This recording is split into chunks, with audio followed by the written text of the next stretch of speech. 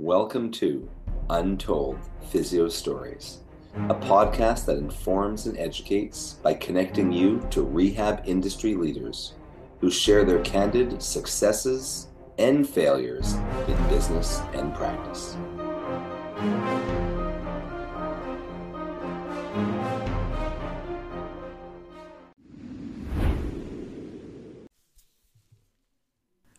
Welcome back to Untold Physio Stories. I think we've finally settled on a name.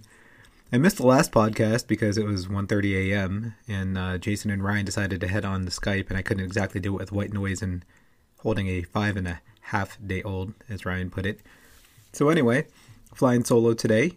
Jason was supposed to meet me, but he has a young one as well, and as you heard in what we joked at the last couple of negligent father podcasts, sometimes it's hard to record this stuff. So anyway, I'd like to call this story Good PT, Bad PT in the spirit of Good Cop, Bad Cop.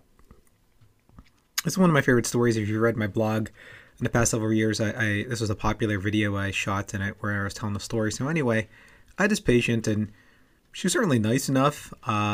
Cervical patient, cervical radiculopathy, unilateral, I believe. Basically, it turns out that she was a rapid responder, or an MDT. She was a cervical derangement. She responded very, very well to cervical retraction and side bends, and was doing the typical stuff like ISTM and neurodynamics as well. But in the end, she could entirely manage her complaints every time. She left completely pain-free with just doing cervical retractions and side bends. And she was one of those people that she probably believed that there had to be something else, that it couldn't be that simple. Every time she came back, she always had the same complaints. And, every time she left, it was better. And I thought that after 3 or 4 visits of leaving completely pain-free, she would have kind of caught on the fact that, there was a pattern here. And, finally, it got to the point where I was getting a little perturbed by her lack of compliance. And I said, ma'am, this is one of those things where it's entirely in your control, and if you just did this more, if you did this all day, or you did it frequently enough throughout the day. She said her relief lasted about 2 hours. I said if you do it, before the onset, if you stay ahead of it, you will stay better.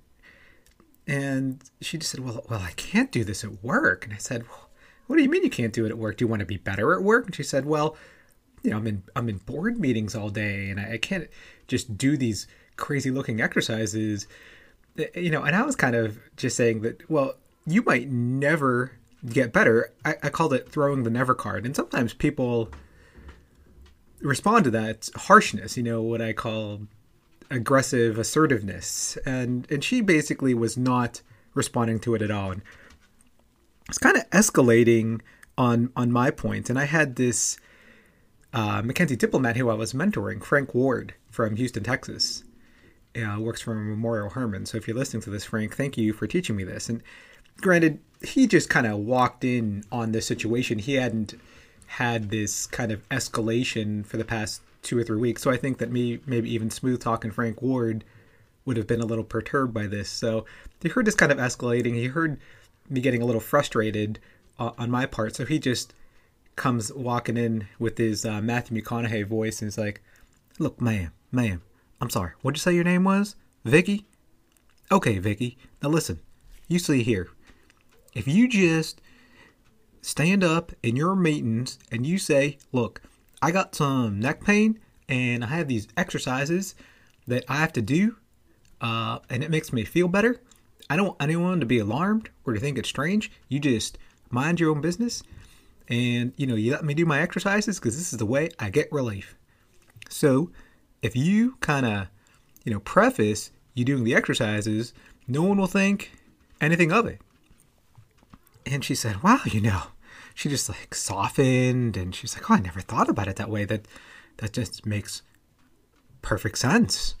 So, it was like good cop, bad cop, where I was like trying to really force her way into do it by throwing down a never card, and Frank just kind of smooth talked his way into it. And she was compliant after that because it was one of those things. And I learned a valuable lesson there that people who are socially afraid to do their homework at work or at church or wherever, but they do have to do it frequently enough, at least in the beginning, that the dose has to be high enough to get better and stay better. If they just let everyone know what's around, who's around and who's paying attention, that they just have to do these things, I don't think anyone will think it's worse for the wear. And if they don't listen to that, then it might be someone that you might have to discharge, because in the end, non-compliance is wasting your time and the patient's time, and they may need something else. So thanks for listening. Jason will be joining me for the next podcast, hopefully, and we have several other guests coming up soon. So follow us on Facebook, facebook.com, Shane Physiotherapy, and Facebook, Modern Manual Therapy.